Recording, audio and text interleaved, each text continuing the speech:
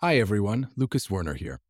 If you've been enjoying these conversations about art and culture, you might want to check out the newest releases from David Zwirner Books, where we've published award-winning titles on Diane Arbus, Yayoi Kusama, and Kerry James Marshall, in addition to Ekphrasis, the critically acclaimed series of texts on art. This season, look out for books from the likes of Catherine Bernhard, Noah Davis, and Marcel Zama, as well as new additions to the beloved Ekphrasis series. Visit davidzwernerbooks.com to learn more. I'm Hilton Als. I'm a fan of James Baldwin and Thelma Golden. I am Thelma Golden, and I am an active co-conspirator with artists and indebted to the artist, Hilton Als. From David Zwirner, this is Dialogues, a podcast about creativity and ideas. My father had introduced me to Baldwin's work, both as the icon he was, but also as a fellow son of Harlem. I think great American authors define where you are, and they help define who you are. We have to honor the great because they live so much in us. I'm Lucas Werner, editorial director of David Zwirner Books. In every episode on the podcast, we'll introduce you to a surprising pairing. We're taking the artists we work with at the gallery and putting them in conversation with some of the world's most extraordinary makers and thinkers. Today's pairing, the writer Hilton Als and the museum director Thelma Golden. Hilton is a Pulitzer Prize-winning cultural critic. For 25 years, he's been a staff writer at The New Yorker. He also writes books, collaborates with artists, and curates exhibitions in galleries and museums. Everything Hilton touches, whether it's about race, gender, visual art, theater, or literature, tells a larger and deeper story about our culture today.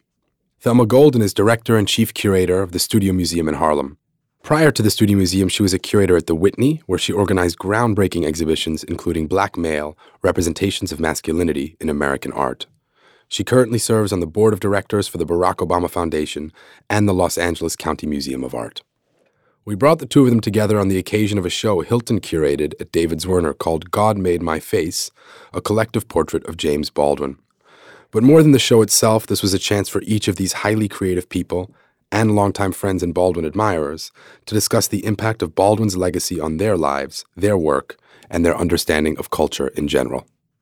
Hilton and Thelma, thank you so much for coming here today, and welcome to Dialogues. Thank you for having us. Thank you. Thrilled to be here. And I thought before we dive right into Baldwin, who is, of course, the purpose of the podcast, I would ask how you guys met. Well, I knew of Hilton before I met him in person. When I was a student at Smith College, I would read The Village Voice. And through that, I came to know Hilton through his work. But we met at a conference organized by the artist Charles Gaines around his project that became the volume, The Theater of Refusal. And Hilton walked into the room. I remember you had an orange tote bag. And he walked into the room and into this conference and entered into the conversation in ways that opened it up in a way that I don't think anyone could imagine. And we began a conversation there that then came back to New York. Yes. And that's how we became friends. Yeah. I then had the distinct honor of meeting Thelma at the Odeon, and she asked me to join the Black Male team. It was just a wonderful thing to see this person. She was this young woman who was commanding a lot of space for her artists and for herself and her ideas. It was very moving. And maybe just for a bit of context, Thelma, if you would talk a little bit about that show. I mean, that, of course, was a seminal show for many, many people in the world, and certainly for you in your practice, I would say. Maybe a little bit how you came to that idea and what it meant. Well, it certainly in many ways relates to Baldwin, but it was an exhibition that I organized, and it was an exhibition aiming to look at the representation of Black masculinity in contemporary American art. And I love that Hilton says he joined the team. The team was me. So we were the team around Black Male. And while what I asked Hilton to do was edit the catalog, what really I wanted and so desperately was hoping he would do is exactly what happened, which was to be a real intellectual thought partner in thinking out loud about what the exhibition could be.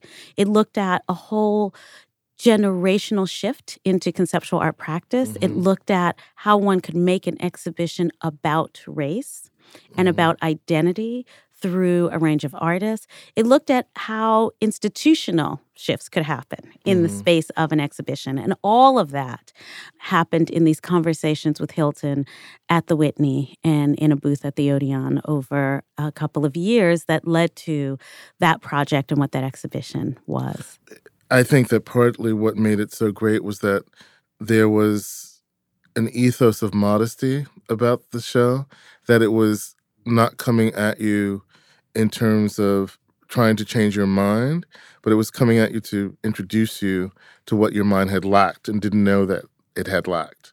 And so I was so moved by the ethos of it. And I remember I can just actually sort of walk around that floor and tell you where everything was because it was such an imprint on my mind. I would love to see it again. I miss it.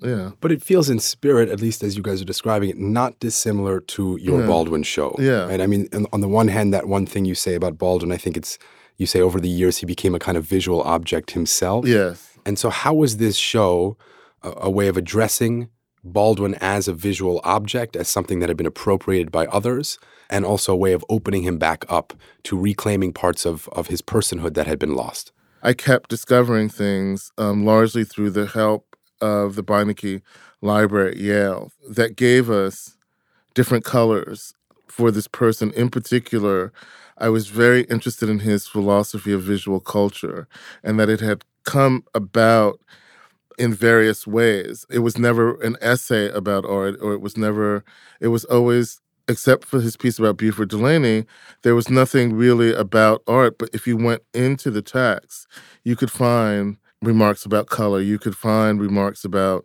how beauty was presented in photographs. You could find remarks about his relationship to wanting to make visual art himself.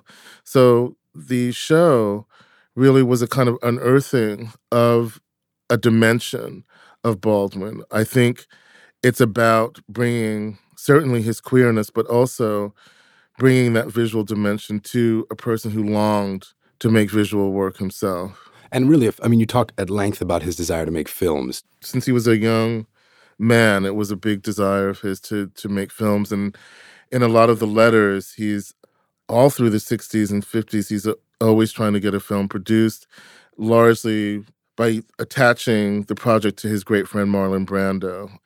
And he's very funny about Brando never reading the script and, never really sort of getting it together. But Brando would help him financially, personally, often. So that big ecstatic thing at the end of the show really is a kind of release of all the things that he wasn't able to do, whether it's talk specifically about queerness and women. He was not good about women in his work. And also this explosion of a kind of joy.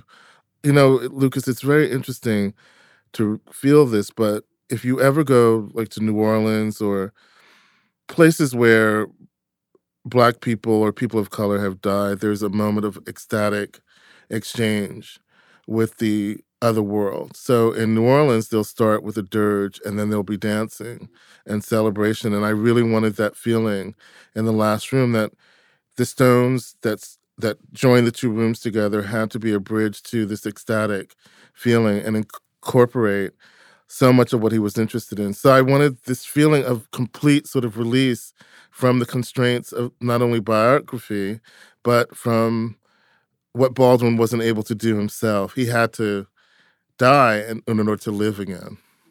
And in a funny way, the most extreme example from that same room is Kara Walker's video. You describe that Baldwin had a plan. That's one of the things you discovered, right? Whenever I read Baldwin's 1961 essay about Ingmar Bergman, he ends the piece by describing the kind of movie he would make if he was a filmmaker, if he was given those tools.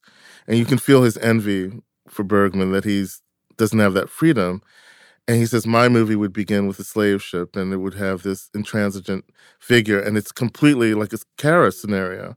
So that was really one of the big first people and centerpieces for the work, that there was this conversation that had happened without either of them knowing it. And I sent Kara the letter and she was just like, wow. So everyone was moved by the resonance. And you, Thelma, you studied with James. Yes. I mean, I've read about it in passing. I think there's one beautiful passage where you talk about him talking to you about stewardship of culture, Yes. among other things. Maybe you can just tell us please, a I little don't bit know what that was Thelma, please like. tell me that. I'm jealous. When I was in my second year at Smith College, it is the point at which Baldwin had come back to the United States as a university professor in the five-college area at Smith, Amherst, UMass, Hampshire, and Mount Holyoke.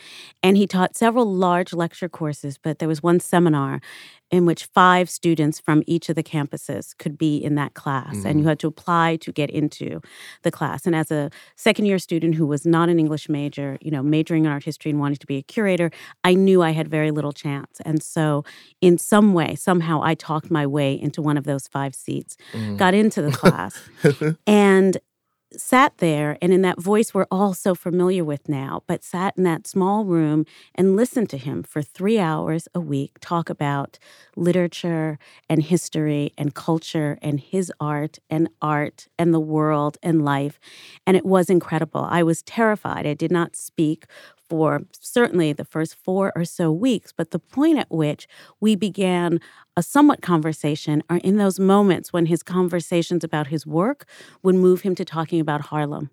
And very quickly, I understood that the Harlem he was speaking of was the Harlem that raised my father. And it was the case. I knew this growing up. They'd gone to the same junior high school at the same time when County Cullen taught there. And my father had introduced me to Baldwin's work, both as the icon he was, but also as a fellow son of Harlem. That's how Artie Golden thought about James Baldwin.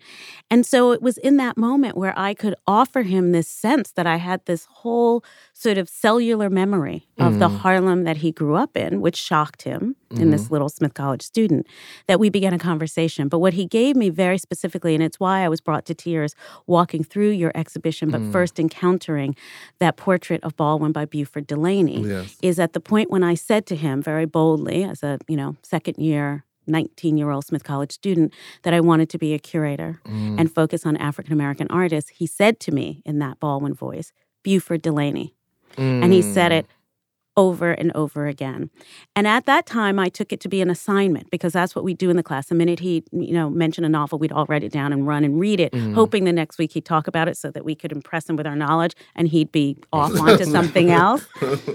But he said it to me over and over again, and it did lead me to this path of understanding my responsibility towards that study. It's what made me become a double major in African American studies, but more significantly, because then I graduated, and that was the year he passed away. I also think in many ways he was giving me a much bigger mandate, which I feel I have lived in to this day, which is the stewardship of the culture, to do the work. And I always, always, always am grateful for that. We all love in different ways, and I think that his profoundest love was really for young people and elders.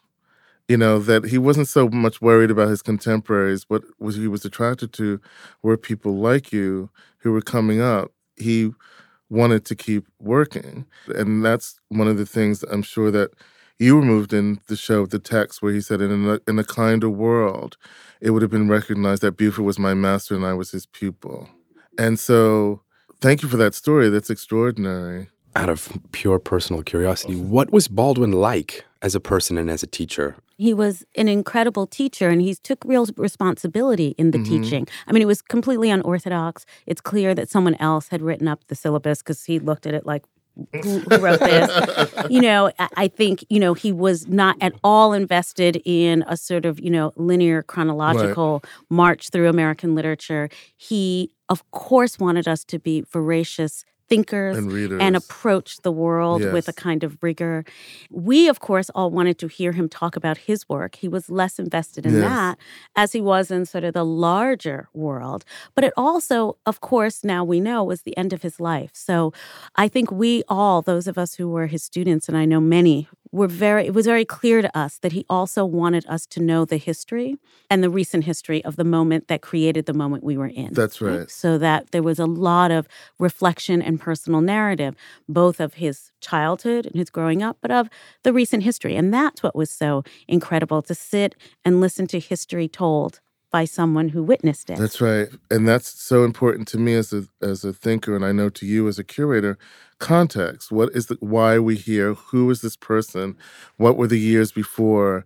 What were the years after that? And Baldwin was a great believer in historical context. That's partly what makes his work so amazing, is that he took history and he made a story about it. I loved one thing that he said, and I really want to encourage this. He would say, read and read and read and read until you can't read anymore, and then you write. What was your early experience with Baldwin?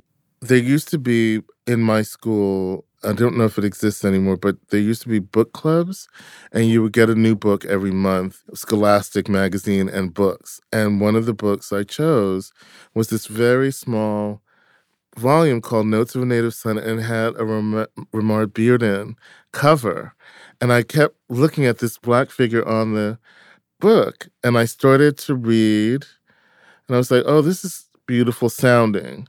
And then for some reason, I don't know what it was, but I went to the middle of the book first, and that was the essay about his father. And if you've had a troubled relationship with your father, as I did, I had never heard expressed something as valiant as this, which was, we had a troubled relationship, but now I understand it was because he was trying to save my life. I had the sin of arrogance and pride too, that he could not bend my father, but he could only be broken. And I remember that gave me such a powerful insight into not only my father, but Black masculinity in America, that he always took the argument from the personal to the broad. When I read that, it taught me that my experience in and of itself was okay. But what was interesting is if you could tie it to the rest of the world. So you read the essays first. I think Yes. it's very interesting, how one comes to Baldwin. What was your experience? I think, my father had it all, and I'm sure he introduced me to the essays first. Mhm. But what I remember reading first fully, and what bonded me to Baldwin, was a novel, Another Country. Oh, wow.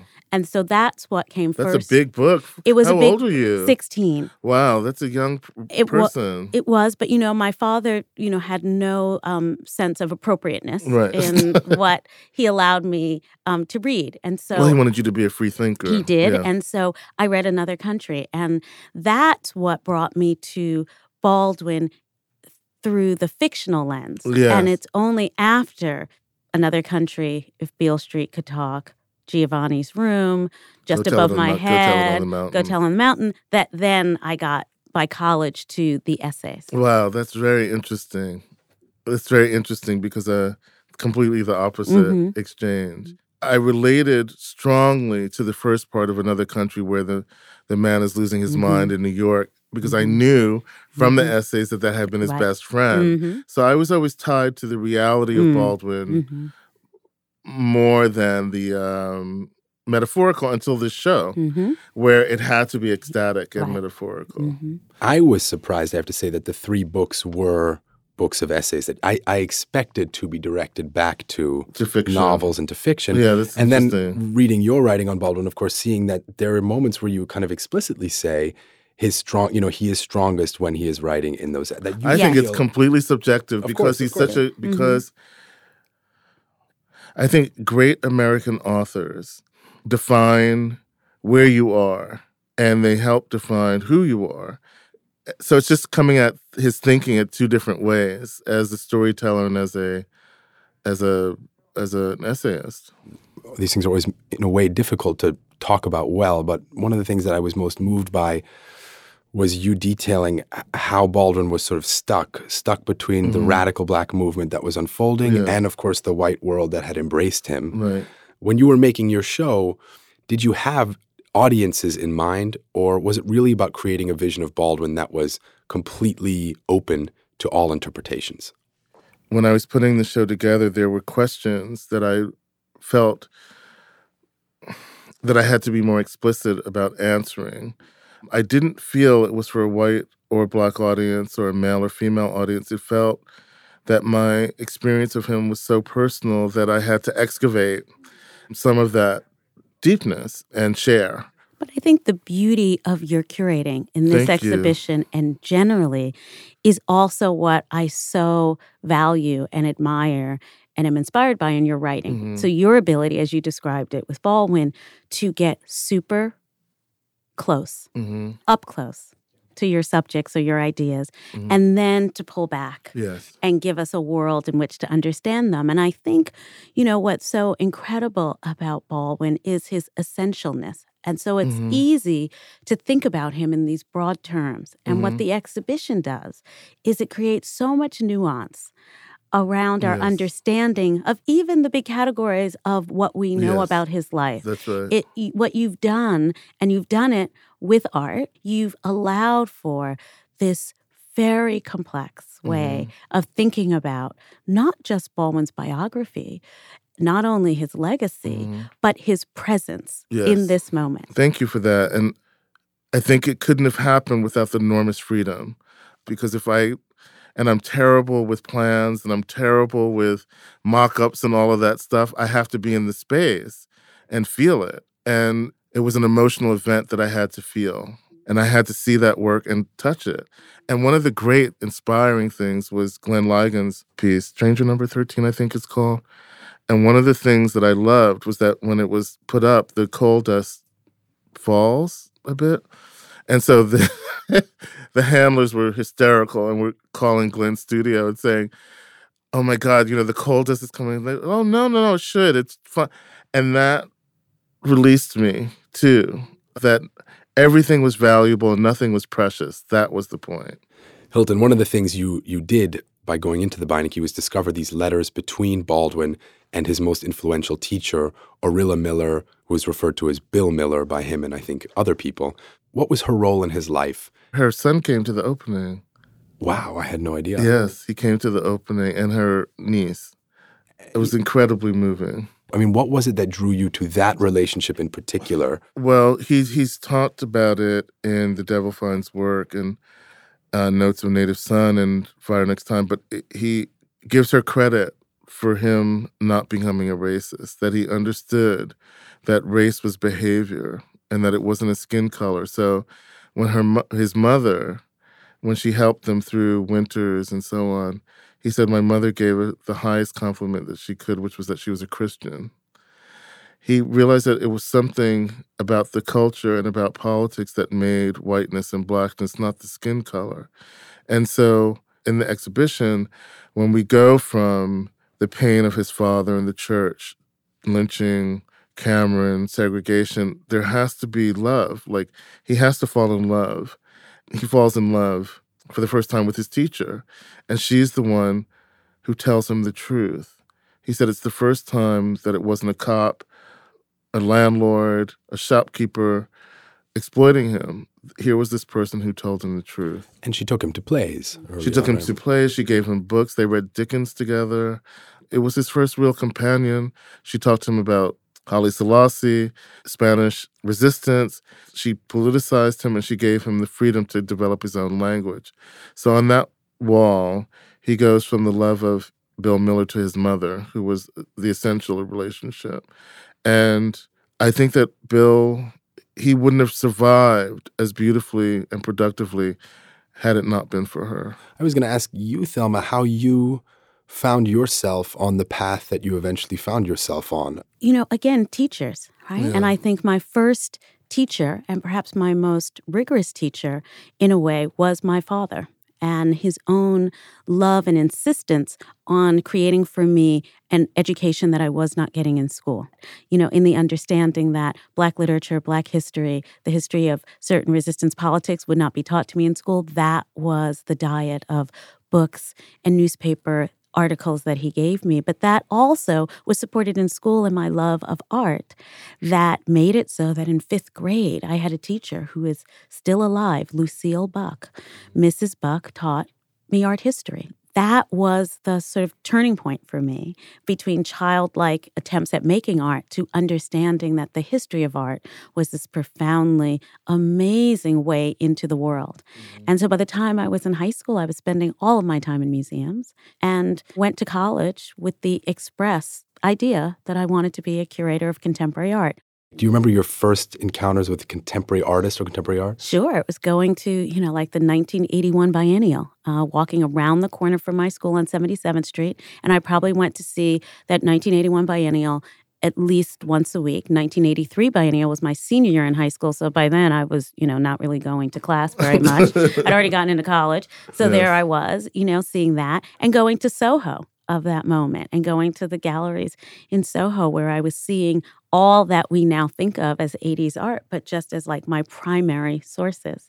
So contemporary art, the art of the moment, and artists, reading about In the Village Voice, reading Hilton's writing about the artists of that moment really compelled me to think about art not just in relation to the object, but the artist. That's also why it was such a formative experience to be in the presence of this great artist as a young person, James Baldwin, because it really compelled me into thinking about how I might act actively in the spirit of artists and their work. It's very interesting and beautiful about what you bring up about the legacy, because I just could not mess up. I did not want him to be upset with this show. That's right. And I wanted him to even be a little jealous, more than being, oh, it's okay. Or I wanted him to be there with us and also be like a little bit like, whoa, I didn't see that coming. We have to honor the great because they live so much in us. In a funny way, why an exhibition in a space for visual art about a writer? What does visual art offer as a space that maybe the literary space doesn't necessarily provide? The wonderful thing about curating conceptual pieces is that you're not bound to linear descriptions of anything. And I felt that he was getting very hemmed in by linear discussions and by analysis that was kind of cheap. He was being pilfered in ways that I didn't like. So he was a political philosopher, but what about the gay thing? Well, he was, prescient about segregation, but what about being a walker in the cities? He was a master of the sentence, but what about his mother? I mean, these are things that are impossible to contain between covers. And the energy of these artists collectively expresses that myriad self. And they all play off of each other in the most brilliant ways that no one could have imagined until they were in that room together, or those two rooms together. And is that some of the same reason why you're drawn to curating? I mean, I could have imagined you also being an art historian or being someone who works in, let's say, a more narrative field like film or writing. I think I'm a curator because I was compelled by museums and the possibility that museums offer in the access to art. And that's what made that clear. I am not a writer, and the writer that I am is really because of Hilton. Hilton has been my most profound editor and has allowed me as a curator to find a voice as a writer different than an art historian, different than a critic, but one that is in conversation with artists. And I have always been grateful to Hilton for that, and that he's pulled that out of me. Well, it's also, a deep pleasure because it's all there, and you're having the joy that one feels in reading you is the joy of you're connecting to the artists living and dead, and they're never dead because it's alchemy. It's a sort of spiritual combustion, those museum walls, especially at the Studio Museum in Harlem. Thelma, what really comes through in your interviews is how enmeshed you are in the space of the museum itself, its own history, and your family's history in Harlem. And to all that has come from Harlem, and that's where, again, and I didn't know that that's the gift that Baldwin gave me, because what he allowed me to do is to ask my father questions, which essentially gave me my father and his history and made it mine. That's right. And that's the work of a brilliant curator like Thelma. There's no separation between the past and the present. Each makes the other. And that's why curators are, to me, deeply valuable human beings, because they're so interested in being that link. And thank you guys both for being here today. And thank you, Lucas. Thank you. Thank you. Dialogues is produced by David Zwirner. You can find out more about the artists in this series by going to davidzwirner.com/dialogues. If you liked what you heard, please rate and review Dialogues on Apple Podcasts or wherever you listen. It helps other people discover the show. I'm Lucas Werner, and thanks so much for listening. I hope you'll join us next time. This podcast is a partnership between David Zwirner and Slate Studios.